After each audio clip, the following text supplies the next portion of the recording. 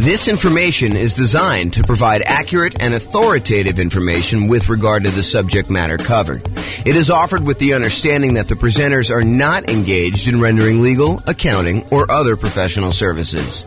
If legal advice or other expert advice is required, the services of a competent professional should be sought. Welcome to the Quincy Real Estate Investing and Real Estate Financial Planning Podcast. Learn all about investing in real estate in Quincy, Massachusetts, with a combination of real estate financial planning and modeling with numbers specific to Quincy, plus syndicated, more generalized recordings of live and pre-recorded real estate investing classes.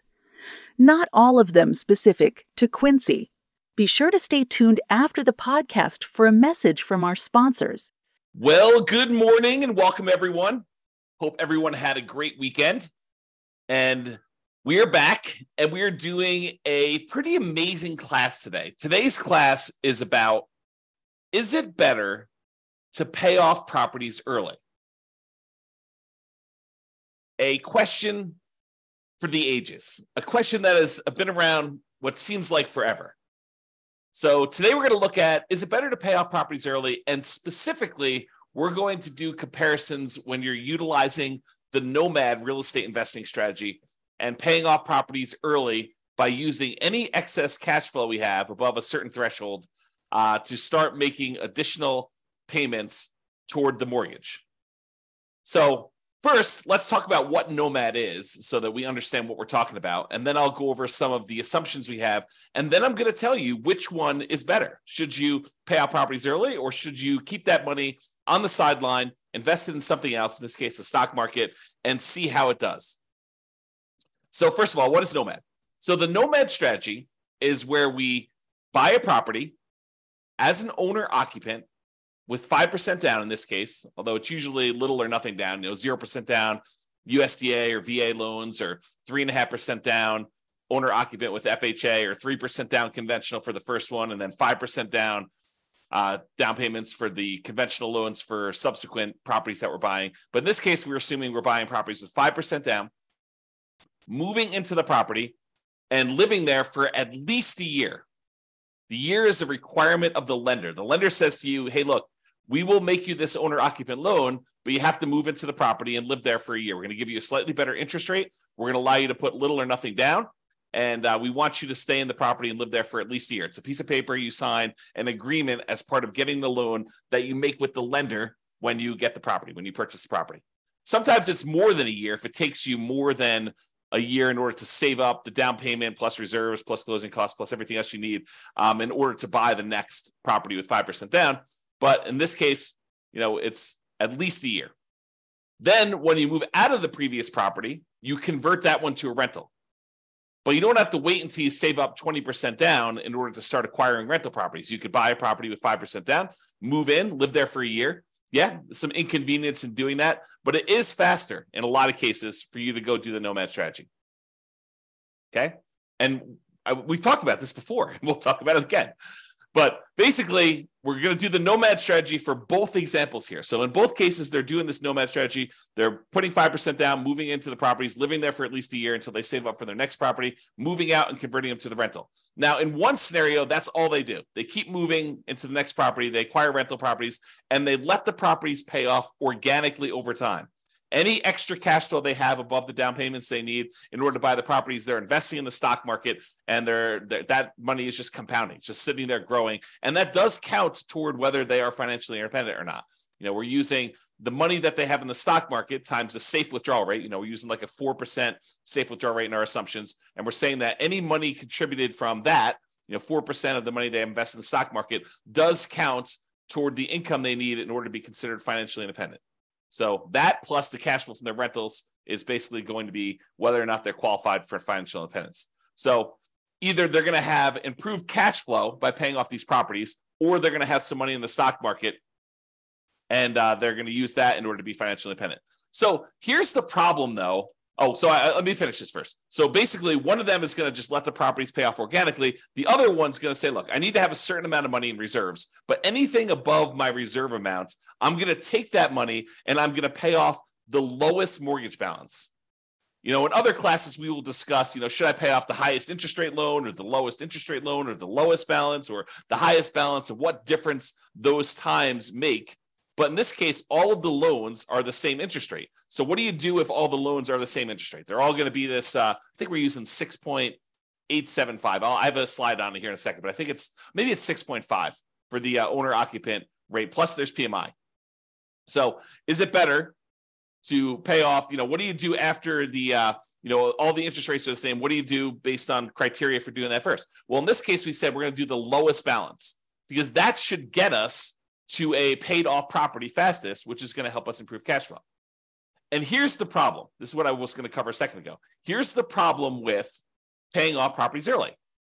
All this extra money that you're using in order to pay off the property early, it doesn't, in the short term, improve cash flow because it doesn't change the monthly payment of the loan. When you make an extra principal payment, you add, send in $500 extra to pay off your loan, it doesn't change what the monthly payment is. It changes how much you owe on the property. And what it ends up doing is it moves in the date at which you pay off the property. So if you were going to pay it off 25 years from now and you make $500 extra payment, maybe it moves in 2 months. Okay. And, the later you are in the loan, the more it moves it forward. No, I take that back. It's the other way. The earlier you are in the loan, the more it moves it forward because you're making a smaller amount of principal with each payment at that point. So you're buying more months early on. Okay. So the question is, does taking this money and instead of investing it in the stock market and earning whatever it is, 7%, I think is what we use for our assumptions for a stock market rate of return, and taking that money and actually paying off a mortgage where you don't get any improved cash flow until the property is entirely paid off. And then you see this quantum leap, this big jump up in cash flow because you no longer have that mortgage payment. And so cash flow improves by about what the mortgage payment was. But until then, until the property is completely paid off, it doesn't improve anything. So what impact does paying off these properties early have? Well, until you actually pay off a property in full, not that much, right? Because it doesn't really improve cash flow. And in fact, it takes money away that you're earning in the stock market so that doesn't count towards you being financially independent. So the question is going to become, is it better to just let these properties pay off organically and leave any extra money invested in the stock market, or take some extra money, anything over your reserves that you need, and start paying down these mortgages? Because at some point, if you keep making payments toward the lowest balance, that one's going to get paid off. Cash flow is going to improve. Then you've got more cash flow that you could then use to pay off the next property, and this cascades. So you end up paying off properties much quicker after the first one because you've got all this extra cash flow from the property that you could then use to pay off the next one. And that one gets paid off faster. And then you've got 2 free and clear properties that you can use to pay off the third one. And so it gets much faster after a while. And then your cash flow starts to improve as the properties get paid off, but not with just an extra payment. Okay. So the question is, which one's going to be better? Which one's going to get you to financial independence faster? And which one's going to give you a higher net worth? And then which one is actually less risky? And you might say, well, that's an interesting question. How do we measure risk? Because when you think about risk as a function of how much you have in reserves, how liquid you are, if you've got $1 million worth of debt, but you have $2 million worth of cash somewhere else, then you're very liquid and you could use that cash in order to pay off the $1 million that you owe. That's not super risky at all. But if you have $1 million worth of debt and you only have $5,000 worth of cash because you're taking all of your extra cash and you're paying off other mortgages, and that's harder to get at. You could go do a cash out refinance or sell the property and do that, but it's not super liquid. So which one's less risky? Is it less risky to have a lot in reserves, a lot of cash invested in, let's say, the stock market that you could call up your broker and usually within a week get money in your account? Or is it better to have less debt because you're paying off the debt early in the other case? So it's interesting. So we'll talk about that too. All right. So I modeled this in over 300 cities. I think we modeled it in 304 U.S. cities. And each city's got its own assumptions. They've got their price, their rents, their taxes, their insurance, All those numbers are unique to each city. Each person in each city has their own income, which is relevant to the price of properties in that city. And based on the income that they're earning, they need to overcome that income in order to be considered financially independent. So if someone's making $10,000 in a city, they have to make $10,000 in passive income from their investments in order to be considered financially independent. Where if someone's only making $5,000 in another city, they only need to make $5,000 in order to be considered financially independent. So we are adjusting for that. But I modeled it in 300 cities, and we're going to look at some of these measures. Which one is going to get you to financial independence faster? Which one's going to give you a higher net worth? And then we'll look at some measures of risk and talk about that. All right. So I've already kind of talked about what we're doing here. In both scenarios, they're nomading. They're putting 5% down. They're buying properties. They're moving into them. They're living there for at least a year until they save up for the next one. Then they're buying their next property, moving out of the previous one, converting that one to a rental, and they're repeating this process over and over again. In one case, they're not paying off properties early. They're just taking any money they have and they're investing in the stock market. Of course, they're using money for down payments. If they get, we're capping them out at 10 properties. They don't own more than 10 properties. If they get to the point where they own 10, we just stop buying. Okay. But any extra money beyond the down payments they need, they're going to invest that in the stock market. In the other case, Nomad paying off early, they're going to take any extra money beyond the reserves and they're going to use it to pay off the lowest mortgage balance. And they're going to repeat once the lowest mortgage balance property has been paid off with the next lowest mortgage balance. Okay. And because the properties are going up in value every month, essentially, the lowest mortgage balance is going to be usually the first property that they bought, and then the second property that they bought, and then the third. And so because properties are going up, the mortgage balances are usually going to be in order that they purchased them. Okay. If you want to go see all my assumptions and kind of view interactive versions of these charts, you can go to realestatefinancialplanner.com/model, and you can select that from the list, or there's a link on the page here that go directly to this particular one. Now, we talked before about what it takes for them to be financially independent. In this case, we're really primarily concerned about two things: the net positive cash flow after all expenses from the rental properties, and any of the invested assets that they've got in the stock market times that safe withdrawal rate. So you combine those two, and that money needs to exceed their expenses in order for them to be considered financially independent. Now, of course, if we were modeling Social Security and annuities and pensions, we would include those too. But in this case, we're not. They don't have any pensions. They're not buying annuities, and we assume that they're not collecting Social Security at any point. So really, we're looking at the cash flow from rental properties and the invested assets times a safe withdrawal rate. And the invested assets are going to be invested in the stock market, and the safe withdrawal rate number is going to be 4%. That's what we assumed. Okay. So I talked about this already too. Each city's modeling uses their median home prices and estimated rents on those properties. We did not apply any of the 88 strategies that we have to improve cash flow. I'm kind of known for these strategies to improve cash flow of really making cash flow work, especially in markets where prices are up a lot, interest rates are up a lot, and rents are up, but maybe not quite as much as what prices and interest rates have dictated the new mortgage payments will be. And so it's really hard in order to generate cash flow in markets, especially compared to how it was a few years ago.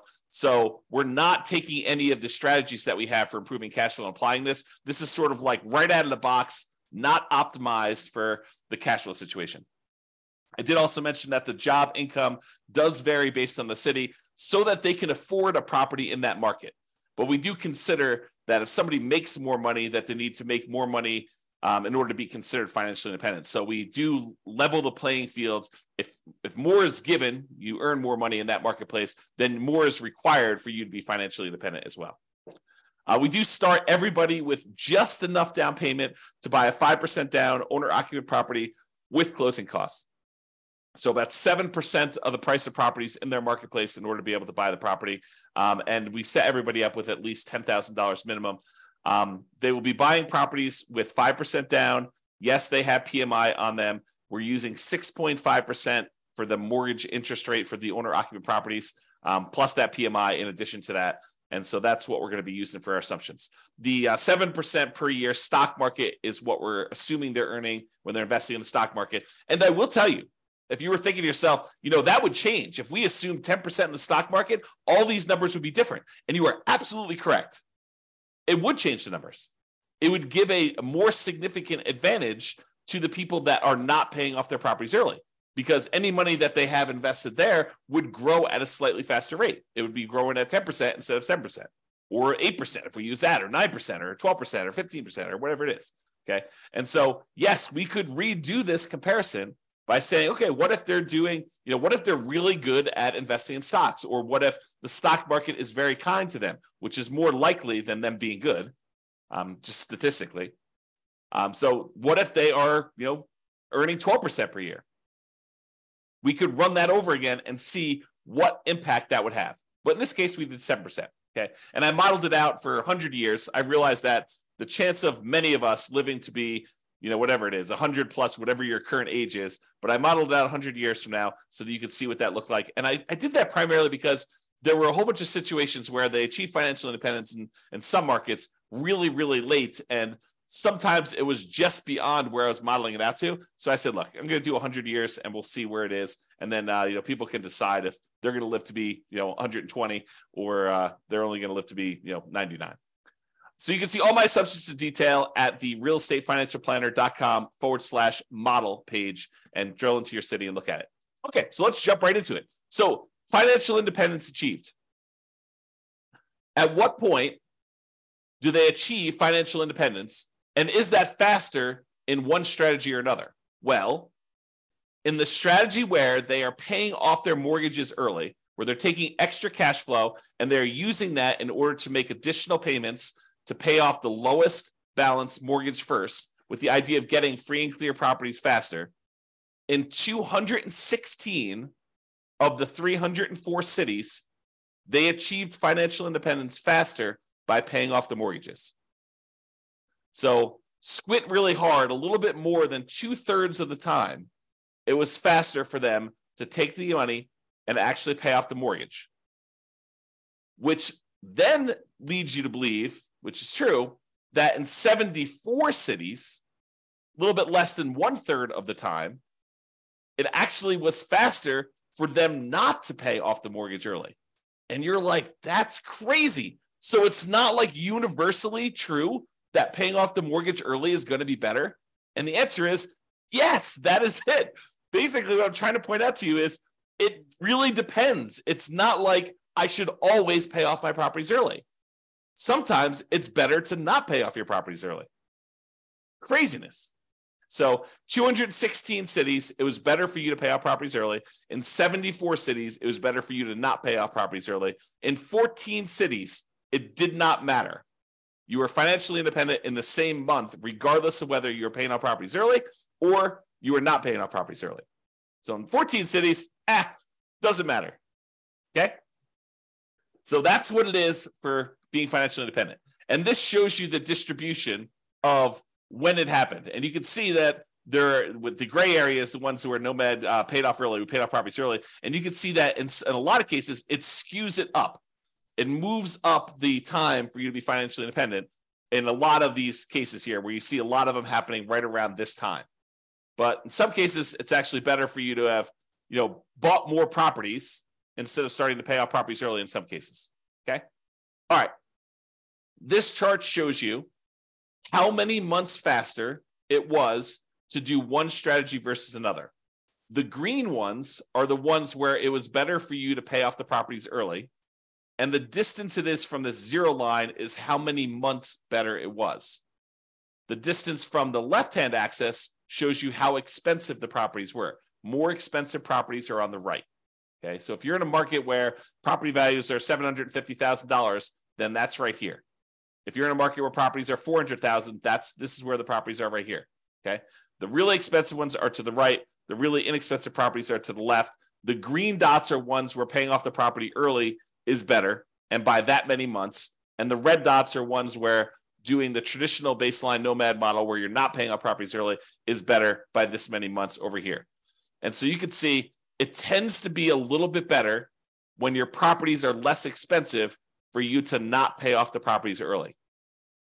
Okay, it tends the not paying off properties early tends to perform a little bit better in less expensive properties. You see more of the ones where it gets more expensive being better when you start paying off properties early. That's really what it's showing you there. And that I also want to show you that sometimes this is significant. It's not just like 10 months better. Sometimes it's like 10 years better. That's like 120 months. Sometimes it's even more than that, like 20 years better. Okay, so it's significantly better in some cities for you to do one strategy versus another. Okay.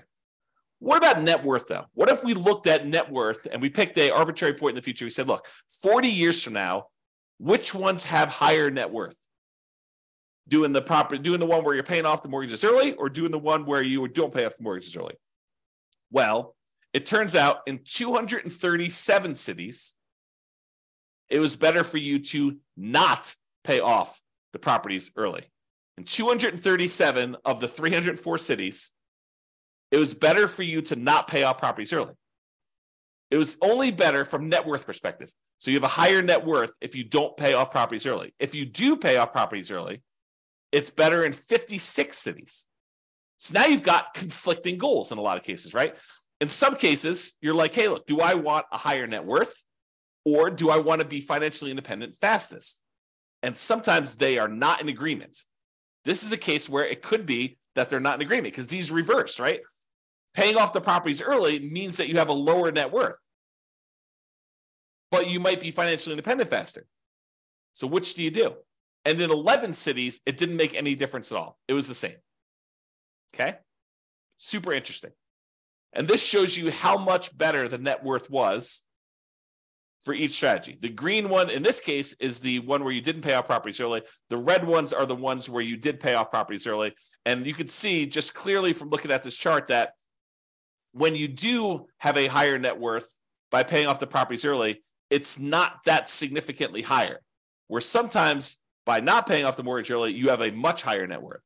So before, when we looked at the time differences, when I over here, when I was looking at time differences, there were cases where it was a lot better from a time perspective. Your time to achieve financial independence was significantly better in both cases. In this one, when we're looking at net worth, even when paying off the paying off the properties early is better, it's better by not that much, by a very small amount. So even in the cases where that one wins, it's winning just by a little bit. It's not like it's 2 times better. Okay, kind of interesting. All right, so let's sum up some things here. So it shows you the difference in net worth and stuff like that. I'm not going to cover those. If you want to see this chart, you can do it. But I will point out that the difference in net worth is large. On average, it's 23.9% better for you to do the baseline Nomad than to pay off properties early. On median, it's 25.1% better. So those are not like 1% better. It's significantly better for you to not pay off properties early in terms of net worth at year 40. Okay. In terms of how long it takes you to be financially independent, on average, it is 30 months better for you to pay off the properties early. 30 months, 2.5 years. Now, 2.5 years, you're like, that's not that significant. It's 5.8% better.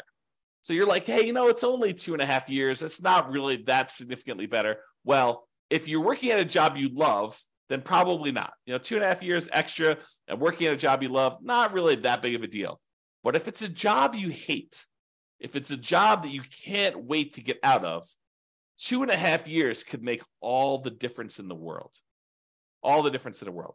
And if we look at the median amount, as we use the average was 30.5 months. If you look at the median amount, it's 40 months. So it's even higher on median.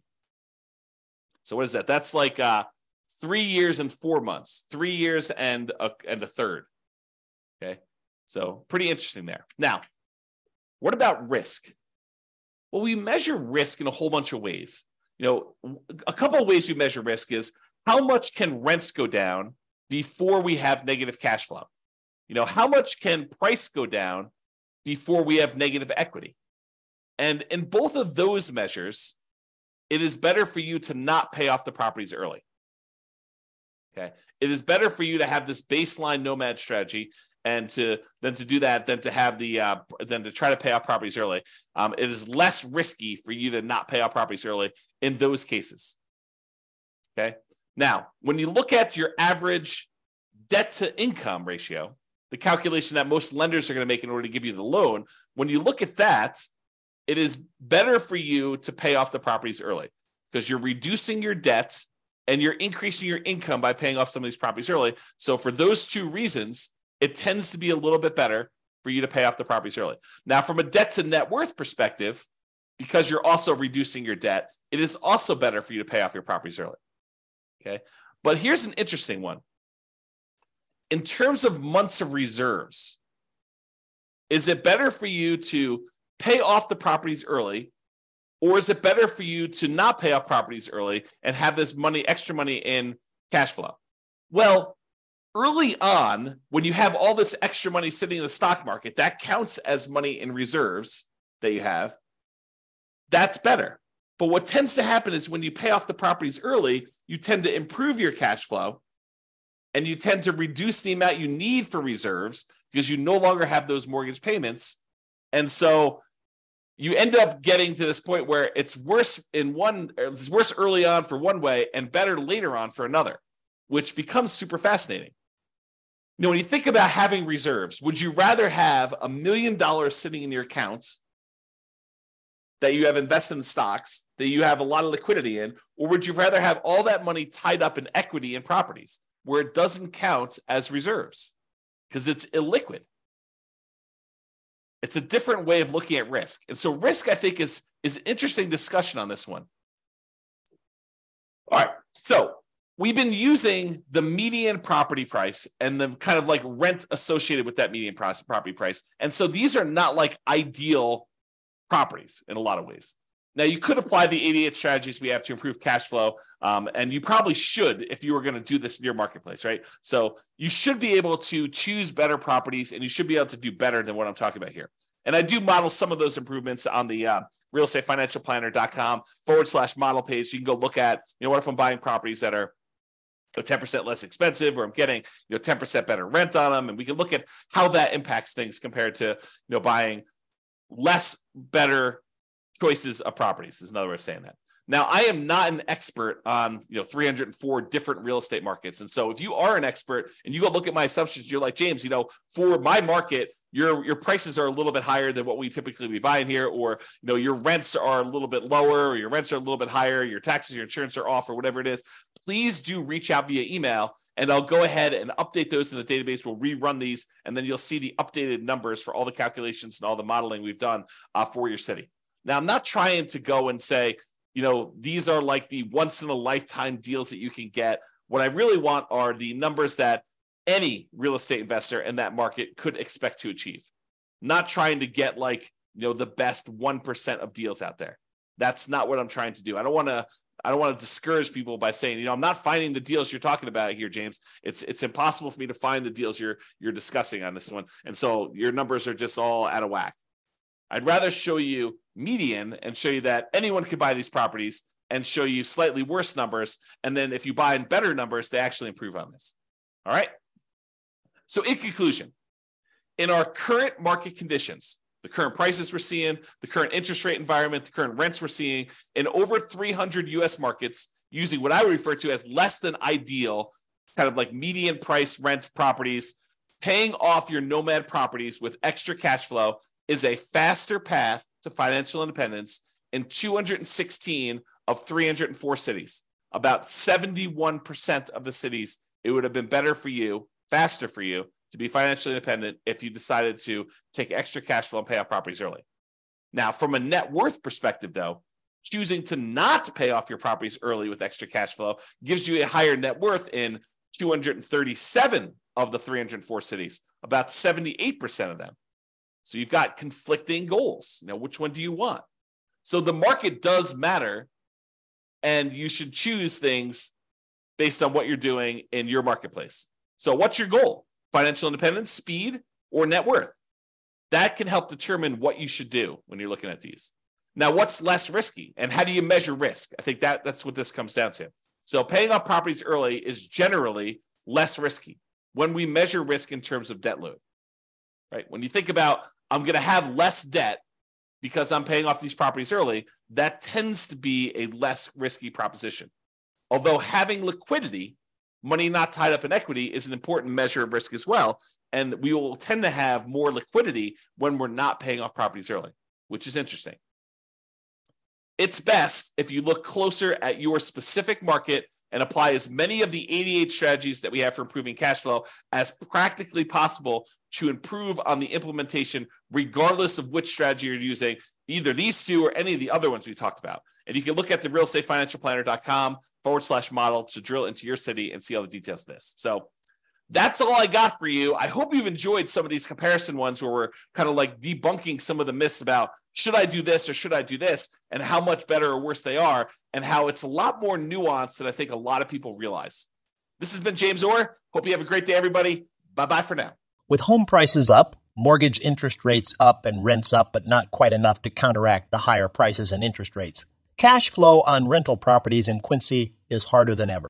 Book a call with the Real Estate Financial Planner to apply our proprietary 88 strategies to improve cash flow on your rentals. See the show notes for a link to schedule your call and improve your cash flow today. If you're a real estate agent, lender, or professional in Quincy that wants to help our real estate investor listeners, consider reaching out to learn about collaboration opportunities with this podcast.